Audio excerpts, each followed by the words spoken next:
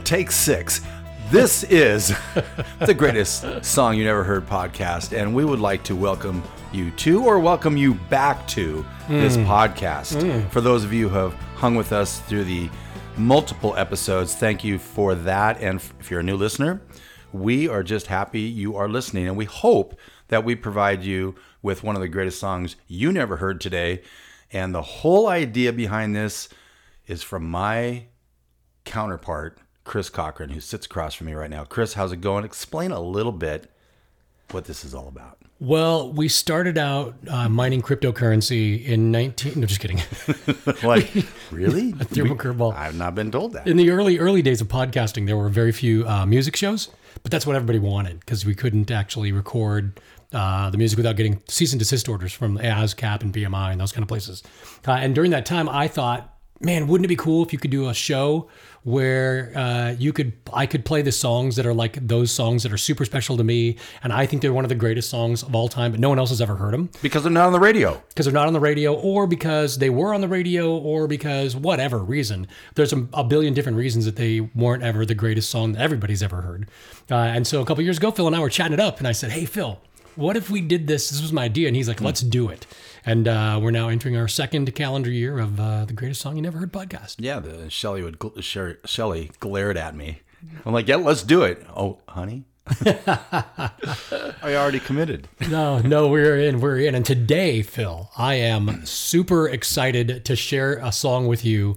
There's a couple songs that have been fundamental in like my musical journey, and today's song is one of those songs. I can promise you've never heard this song. Really? Yes. So it must be, did you write this? Nope. Did you record it? Nope. Oh, well, No, I'm not even using trickery. I just know that's how odd and obscure my tastes in music are. Really? Yeah. Well, let me open up my email. Okay. Because I believe that you sent me the lyrics. I did. And so for those that don't know, the only thing Phil understands right now is that you're experiencing with him, the exact same thing. All he gets is the lyric sheet to the song we're going to listen to next. Yeah, you guys don't get that. So I get to follow through the lyrics, but I don't know the title, the artist, or anything. Do you want to set it up at all? We've stopped doing a lot of that sometimes, haven't we? Yeah, we have. Let me set this up. This is are there songs in your life, Phil, that you listen to that from the very first time you heard the first notes, it just got into your heart and soul? Yeah. And then you just put it on repeat and listen to it over and over and over. That was this song for me. And it came out of a time, I was still working in radio at the time, and it was a song I got to play on the radio. That may narrow it down for you a little bit, but it was a song I got to play on the radio a bunch. And it was one of those songs where, especially if I was doing morning drive, it was my favorite time because there was nobody in the studio, nobody in the office, and I could crank the music up, and I would like come out of a break and be like, and now, blah, blah, blah, blah, blah, and play this song. And we call it posting up in the business. When you hear radio announcers talking over the introduction to a song, you already know it's going to be 22 seconds and it's counting down. Right, and we actually, inside baseball, as a DJ, you always get the notes on how long the introduction is for the song. Yep. And the good DJs are the ones who can talk, especially 60s, 70s, 80s DJs. You can talk over that intro, and right the second you're done, bam, the song starts, somebody starts singing. Yeah. And I never did figure out in my days in radio if that was because they were trying to keep people from pirating songs via the radio, or if it was just a talent thing where they felt like it felt good and it was groovy. Both can be right. Yeah, they both can. Yeah. So today's song is one of those songs that for me, I would just crank up in the studio, listen to as loud as possible. And it's one of those songs that is far too short. It gets done and you're like, wait, it's done? Interesting. Yep. So you don't forget. Yes. I don't forget. Please remind me before we sign off from this episode, I have an apology to make to you. Okay. Well, that's a sad thing to go into a bright song like this with. No, the bright song will help keep us uplifted. All right. And with that, here's today's greatest song you never heard.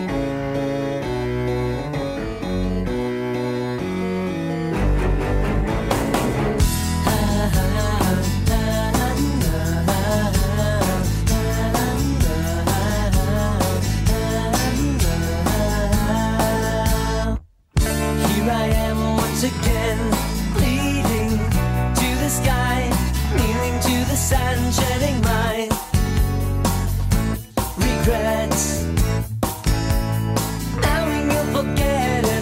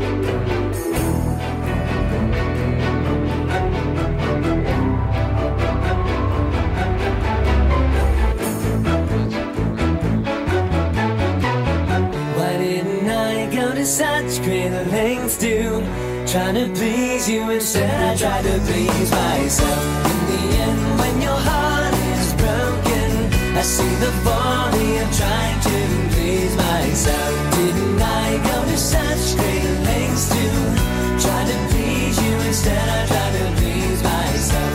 In the end, when your heart is broken, I see the folly of trying to please myself.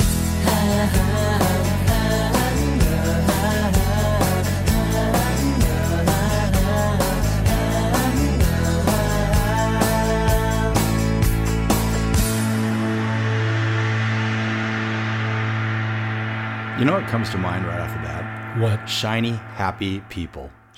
Oh yeah, a little bit. Yeah. I that's just one of those songs that it just shiny REM, right? Yeah. Shiny, happy people. There's just this. REM and the lead singer from B-52s. Yes, that's right. Michael Stipe, and I forget her name. Yeah, I don't know either. But yeah, that was a fun one. But this song has that feeling, that flavor a little bit. I love songs that replace words that are supposed to be there. For instance, this. I see the folly of trying to please myself. Didn't I get to? Yes. Because myself was the first beat of the next line. So Yes. you couldn't use the word why.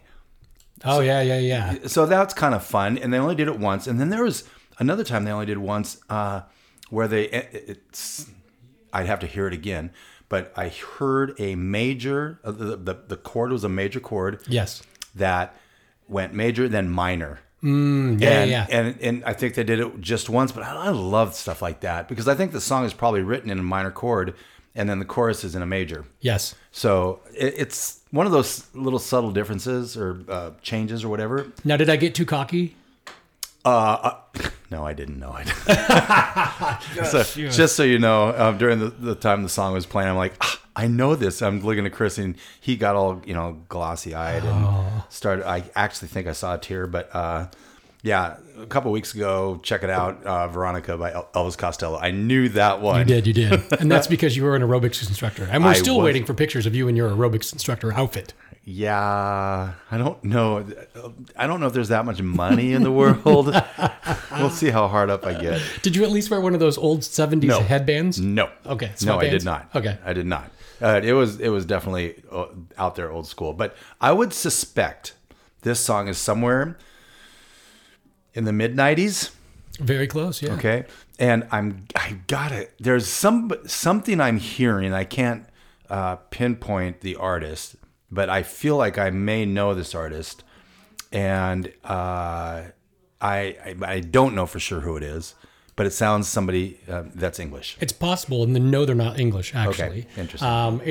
It's funny because in researching this, I've known this band since 1994. Okay, when this album came out. Can you guess the name of the song? I didn't. I was just concentrating on the lyrics. I'm gonna go with. I have no idea. It's called Kneeling in the Sands. Great Lengths. Great Lengths, okay. From an album called Great Lengths from 1994. So the title cut. From a band called PFR. And the reason that the name PFR is interesting is because this band originally released an album 2 or 3 years earlier under the name Pray for Rain. They get 2 albums into their record deal, a major record deal, and some obscure band from the middle of nowhere says, well, we have the name Pray for Rain, copyrighted, trademarked, so you can't use that. So they literally had to go back over those old albums that were still selling and just put, stamp PFR over the top of the album names because they couldn't use Pray for Rain anymore, That's which I think is kind of cool. Hysterically funny. I mean, talk about a simple rebranding. Well, and it's even weirder because if you were being introduced to the band from their third album, you would have had no clue they were called anything other than PFR. And if you think back to the days of like R&B in the early 90s right. and Ready for RTFW, Ready for the World, you'd think like, whoa, this got to stand for something. And it wasn't even on purpose. It was just because they were in a lawsuit and it did stand stand for name. something. It just not, it wasn't anything social standing. Right. So, interestingly enough, this band, Pray for Rain, PFR, were from Minneapolis. They're a 3-piece band.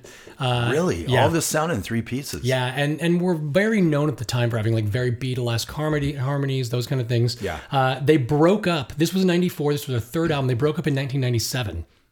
And then they got back together in 2004 for about a week. And then they broke up again. And then they reunited in 2012. And they actually announced they were going to do a Kickstarter and a brand new album. They played a bunch of festivals and they played around the country. And then a year later, they broke up yet again and they have never gotten back together. So it's kind of interesting. This is not a news story for bands. No. Okay. Even the repetitive cycle is not necessarily a new thing. So I do want to play you, though, this isn't going to be a 2-for-1 episode, but I do want to play you 2 other songs from the same band. One of them from the album following this. And just to show you kind of the continuity of what this band sounds like in progressing years. And I'll tell you why.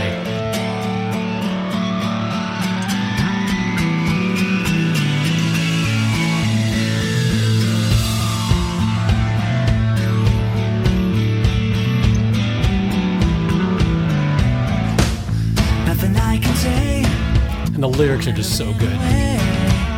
Just a faint display with me in the middle. No more empty words. Will any more be heard? All my rhymes and verbs mean very little. Like whispers thrown against the wind. Empty phrases caving in. Anyway, you can hear like this band is like just super quality, great music, good lyrics. Great production, too. Fantastic production. There was a ton of money put into this. Yes. Yeah, I mean, and that's what I liked about it. And it's big, but not over polished. It's not too shocky. And I mean that by SCHO, like, you know what I'm shock. Yeah. It's not too schlock. That's what I was thinking. Not too schlocky. But the funny thing is, there are some bands who just don't leave well enough alone.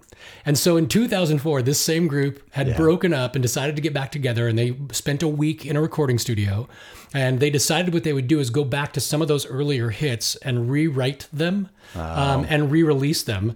And this is how the song Great Lengths turned out in 2004. Are you freaking kidding me? It gets better. Oh, it gets better. You're right. This is after. This is what they thought would be a better mix. Yes. Oh, it gets better. Oh, it did get better. Not much. At least you got some fatness there. Isn't this horrible? Here I am once again. And his vocals are terrible. To the sky, kneeling to the sand, shedding my. By the way, the production is not as good either. Well, that's because on this album they actually were left alone and they did all the production and producing themselves, and so that's why they didn't leave have it to the professionals. They did not leave it to professionals. So that is one of the greatest songs you've never heard. This song on Christian radio was a huge hit. At the time it was released, it was #1 for weeks. It was one of the most innovative songs. You would literally hear it. If you were listening to Christian radio at the time, you'd hear this song and you'd do a double take because you're like, can't be the same radio station that I was just listening to, because it sounded so different at the time. Something about Christian music that I learned while playing Christian music all the time at the church is they have a model and they have a key that they like to play in, because when you are playing this and people sing, they want a certain key that both women and men can sing in. Right. But it seems, and it's D almost always because you got the guitar players. Yes. But it's also this progression, the chord progression. It's like you hear 80% of the Christian songs. G, C, D, E minor. Yeah. And the bridge. And an occasional A minor in the bridge. I mean, it's like it's so predictable on most of it. But this I wouldn't. So there's a fascinating documentary that was just released on Amazon Prime. You can rent it. I think it's like $6. It's called The Jesus Music Movie. And it's a documentary on the history of Christian music. Really? Fascinating look. There's a bunch of stuff that gets left out, and there's obviously like some things, but they actually end up at the end talking about why all music ends up like that in the end. And if you're not into, if you've been one of those people who you're only like exposure to Christian music is the South Park episode where they form a Christian rock band, then it would be good for you to watch this. That was a funny episode, but I have to look that one up. Yeah, it was really funny. Not quite as good as the Family Guy episode where Peter's working in the record store and he meets Jesus. Have you seen that? I think I may have seen this one. And he says, He goes, "You're Jesus." And he goes, "No, I'm not." And he goes, "Yes, you are." And he goes, "No, I'm not." And he goes, "Well, if you're not Jesus, you won't care if I pull this Amy Grant album on the floor and urinate all over it." And he goes, "Okay, you got me." Fine.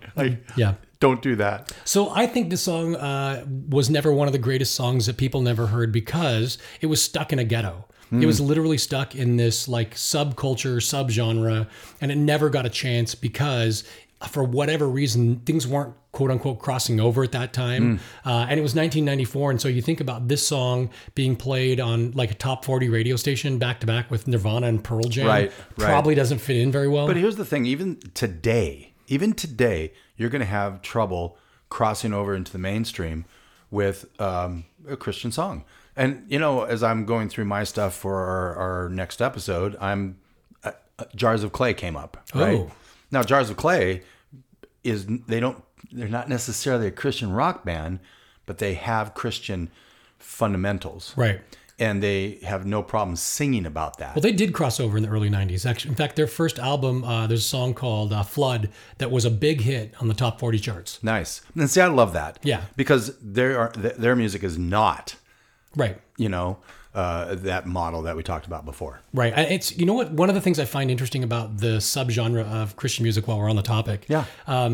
Why do not other groups have the same thing? You don't get like Mormon music or, in fact, I was always jealous as a high schooler because Mormons would go to these dances and they would have all the like regular music playing. Right. In my church, we couldn't do that. And Well, they have satanic music. Well, I mean, there's Ozzy Osbourne, right? yeah, but all that was an act. It wasn't actually like, no one was actually worshiping Was the the devil. bat plastic or was it a real bat or was it a dead bat? But why isn't there like Hindu pop music? Yeah. Or why isn't there? Well, there may be in that neck of the woods, right? When that's a real strong culture. Right. You may have that. We just don't hear it over here. That's true. So, That's I mean, true. I agree with you. I think I'm not getting political. On our next Supreme Court justice, it has to be a certain person. But it's funny that you talk about Christian music, but the other, like Mormon, Yeah. there's certainly... You'd think that there would be like a Mormon pop band. And there is. They're called Imagine Dragons. But that's not necessarily the same thing as like this subgenre of music Right. specifically for that person's faith, which I always find fascinating. Yeah, it is. It is interesting. Now we're gonna hear about from all of our Mormon listeners. I hope so. I sure hope so. All one of them. Oh, 1.5. Yeah. 1.5. Well, Phil, I have an apology. you have an apology to make. I do. My apology is last week. Yes. We did a Billy Joel. Yes. Okay. And Zanzibar. Yes. Okay. Which was stuck in my head all day today. It's a good song. It's a good song. But here's what I want to apologize for. You said they threw the reference in about Ali. It was Muhammad Ali. Oh, yeah. I said it was a waitress named Ali. It was Muhammad Ali. Yes. But the thing is, he doesn't say Ali. He says Ali. Everything else completely. I got fixed on that character being a woman server. Ah. Then you start listening to the lyrics, and they all make much better sense. You know, dances and Yeah. the audience applause. Yeah, that's and what he's bathed in sweat. Hasn't lost his style. You know, going another round for free. Yeah. That you can actually almost transport that into the role of a waitress, a server. You could. I did for many years. For many years. And the thing is, Which could lead us to our next podcast, the greatest song you've misheard. That's right. Speaking of, if you ever want to have a conversation with us, Yes. we're on social. I don't know if you knew that. All over. Yeah. Well, we're not on Instagram, and we will never be on Instagram. Oh, there's one last thing I forgot to tell you about this song. Oh, please do. And it's an Instagram type thing. There's a visual that I will include in this song. I need to get it to sync real quick. There's a visual that I would love to include in this song, and I'll put it in. It'll be actually the album art for this song. But it is the album cover, and because here's why I want to show you this. This is the best thing ever. I thought I had it pulled up here, This but I is don't. almost as bad as Dead Air. No, it's not. I said almost. We've talked about that in the past. This album, I'm sorry that I'm futzing around with this. Well, I wanted to ask you while you're futzing around with that, did you, when you played that song that we heard today at the radio station, did you get so excited that you had to race to the restroom and see if you could beat it back before? I did not do that. Not on that one. I did not do that. It's only a 3.5 minute song. I don't even know. This is the best part about this album is I'm sure in 1994 this album cover seemed completely like amazing and innovative and not going to look timed out or. So he will share this, and here's the problem of being trendy: is you can mark the year. Yep, which was one of my problems with Zanzibar. No, not Zanzibar. Of Where's the orchestra? Where's the orchestra? Yeah. Yep. Interesting. Tell people where they can find us now that I interrupted you. I've lost my train of thought. But if you are on Twitter, you could find us at GSYNH Podcast, just in case it stands for the greatest song you never heard.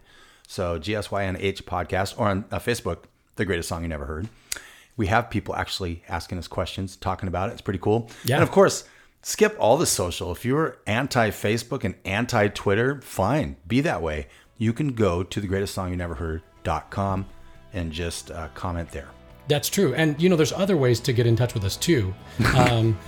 He's going to give my phone number out That's again. True. 206-218-3647. Paybacks are a bitch. Give Phil a call. Shoot him a text. I don't know. Send him pictures. Yeah, why not? Whatever you want. Appropriate would be best. Anyway. And we'll see you next time on the Greatest Song You've Never Heard podcast.